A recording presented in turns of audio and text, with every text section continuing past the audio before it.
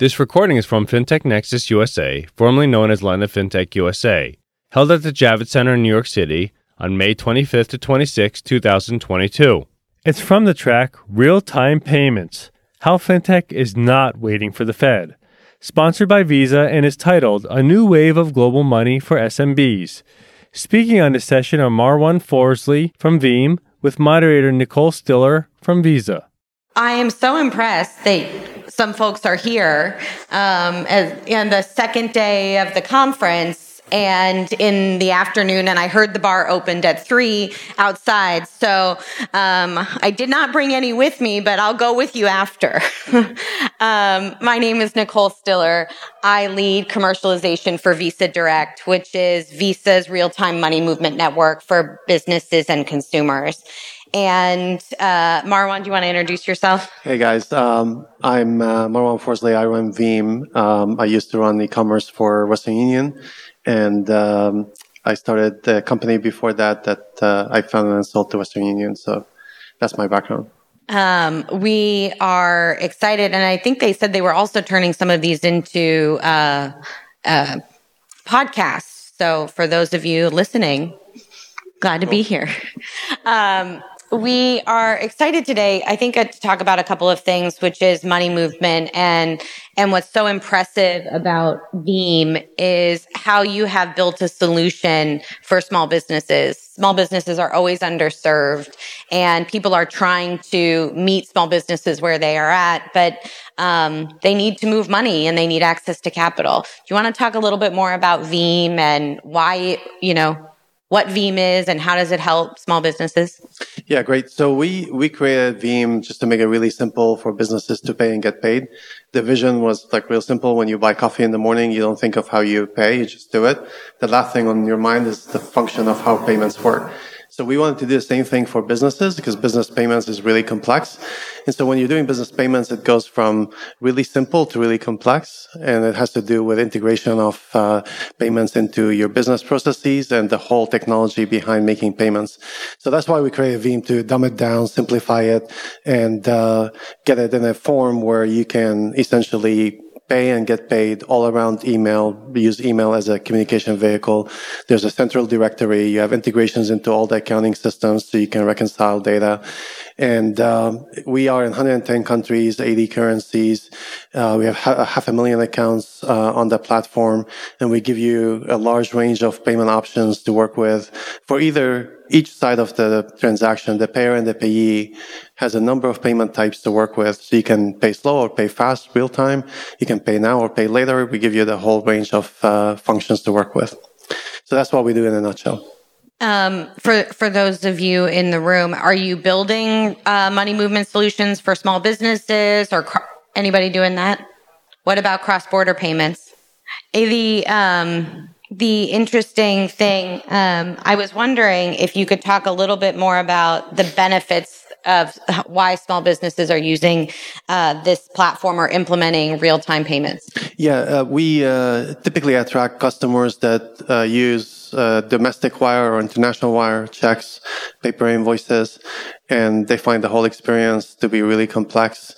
And you got to remember, I'm dealing with businesses that the last thing on their mind is how payments work. In fact, the more you dumb it down to them, the more they figure out, I just want to pay.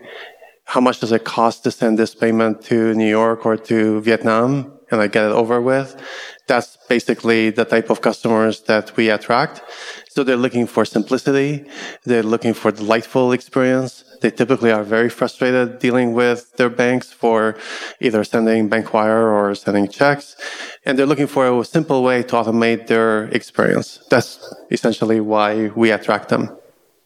Yeah, I love that. I was at dinner with my friend last night who started a small business, and she had to hire someone to send out invoices so that she could get paid. I said, have you heard of Veeam? Oh, well, thank you for the lead. But it was fascinating because, when you hear these stories about small businesses and, they have an idea, they're solving a pain point, and then they realize there's a whole lot to do that has nothing to do with that vision.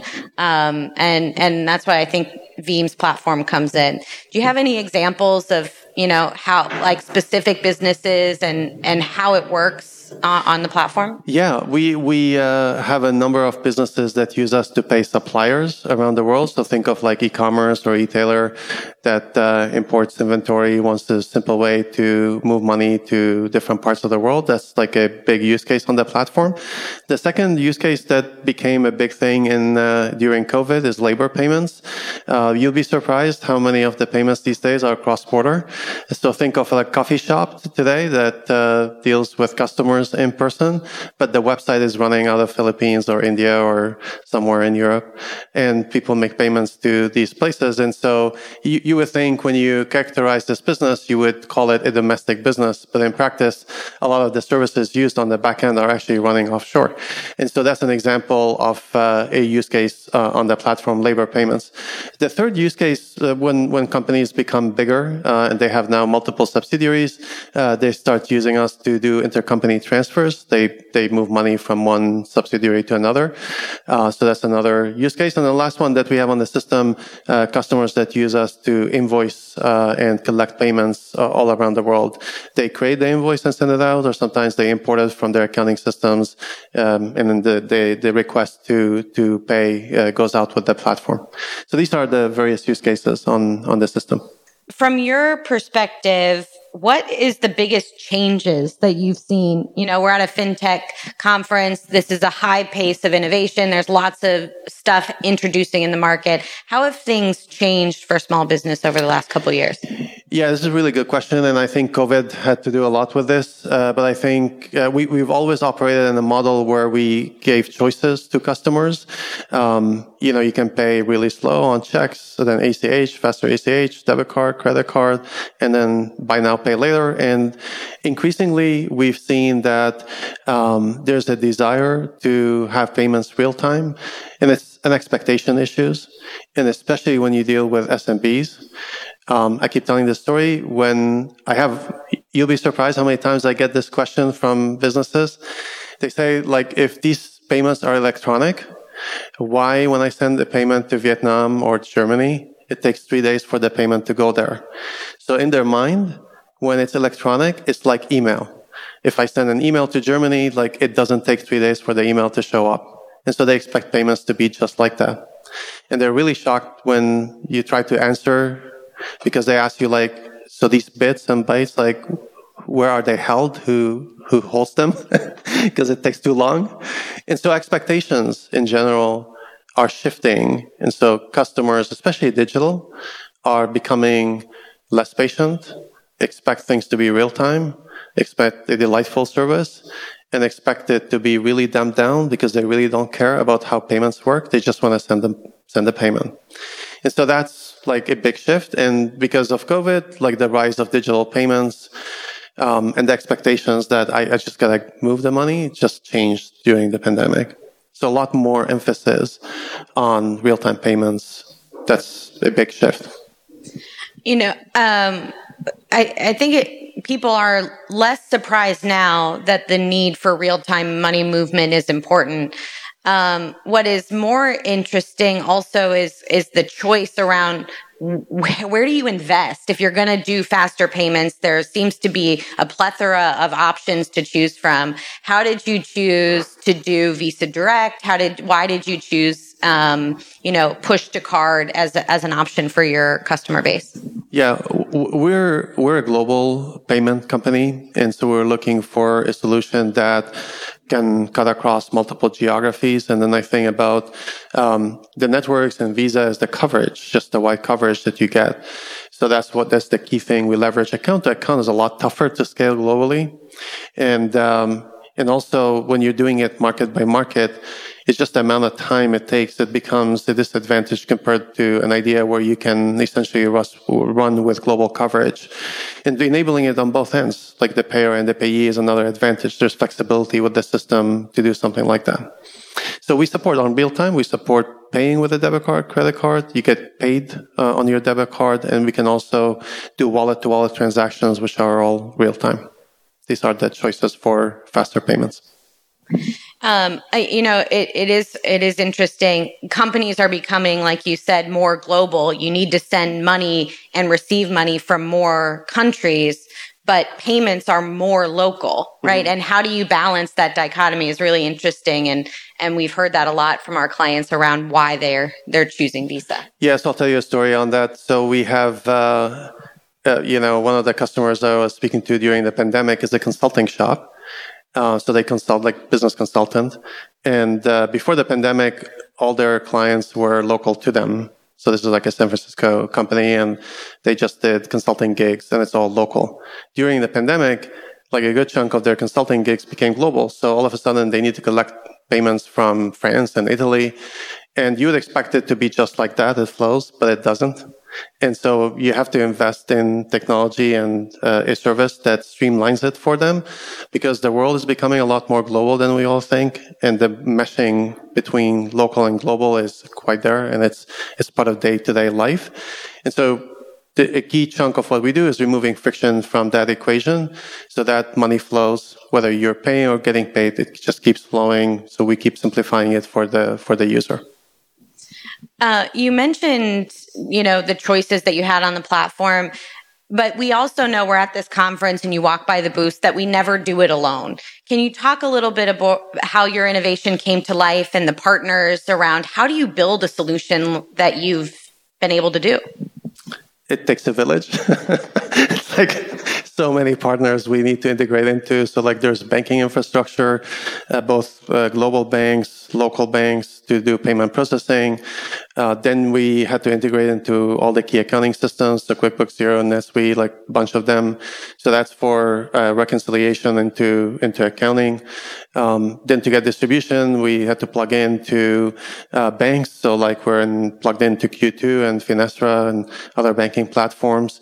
And then we gotta get global coverage. So we plug into Visa. So these are all examples of like just the number of partnerships that you have to do to service customers, and it just doesn't stop. I mean, the roadmap on integrations and global coverage is pretty active.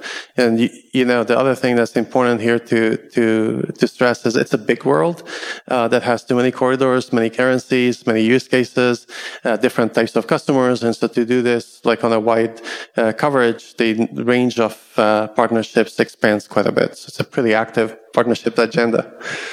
So where did you start? And if somebody were going to get started around building a solution that includes real-time money movement, where would you go? Tell them to go first. All the banking and card infrastructure to actually move money around, like the basic mechanics of flow of funds in and out. So I start there, and then there's all the ancillary services that like are surrounding that. So like accounting systems, banking platform, banking tech, so that you essentially can service the customer through their digital banking experience. Then these are become important layers. But the basic stuff is all the relationships with the card networks and the banks for the basic function of money movement. Can you tell everybody a little bit more about how you've partnered with Visa as part of this partnership fabric? Yeah, so we have a number of initiatives with Visa. We support the ability to pay with a card. So when you are on the system and you select the payment type, you can pay with debit card and credit card. So that's like basic stuff. And then on the receiving end, if you're receiving the payment, you can choose to put it on your debit card. So that's the push to card program. And then we're working together on a number of other initiatives like card issuance and other things down the road. But it's really a function of global coverage. Like the more in my world, the wider the coverage in a single implementation or a single API, that takes a long way because like it's a big world and we need to service different corridors. That's a key foundational building block, just the coverage in different parts of the world. We have heard a lot, and the sessions that I've seen that get the biggest attendance always have crypto. Can you talk about how crypto might be on your roadmap or how you think about crypto for small businesses? So we actually, when we first started the business, the first rail we used was all crypto. We started with fiat, crypto, fiat. was all on the blockchain. And then as we started to scale, that thing didn't scale with it. So we started to add all the other rails. So we are very familiar with that whole world. Good chunk of the transactions are still running that way. But like I mentioned, there isn't a solution that like one thing that solves all the various use cases. So what we ended up building is a routing concept called multi-rail that routes in and out between the various rails, of which one of them is the crypto rail. So innovation in general, and specifically innovation through partnerships, is key to moving the industry forward. What do you think is the most exciting opportunity for payments ahead? I think like the world, like give it a couple of more years, I think it'll be a given that people want real-time payments. They want a large range of payment options. I think crypto is going to become a lot more mature. It is maturing over time. And when we first started doing this, we were really weird that we were doing crypto. Now it's more acceptable. But it is going to be there. It is going to be a rail. It's going to be a form of payment. It's just a matter of time. The other thing I would say is the emergence of wallets all around the world. Like moving payments to China, for example. I mean, China runs on WeChat. So you got to do integrations to things like that, WeChat and WhatsApp and wallets in general. So that's another emerging trend. So I think it's going to be giving flexibility and choice and the ability for businesses to control their cash flow and giving them the option to the way they want to pay and get paid. It's their choice. And then you give them the ability to service them to the best you can.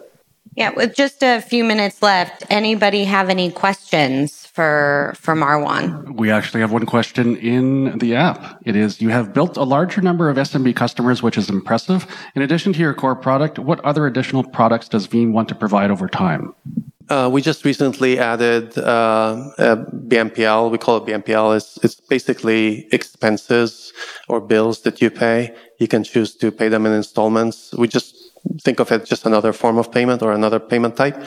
So we like that. And then just more integrations. So many requests for integrations into other accounting systems that we don't have yet. So that's something that comes up often. More countries, more corridors, more currencies. That's basically the list. Hopefully I answered it for whoever asked. Anyone else in the room? All right. Thank you very much. Thank you.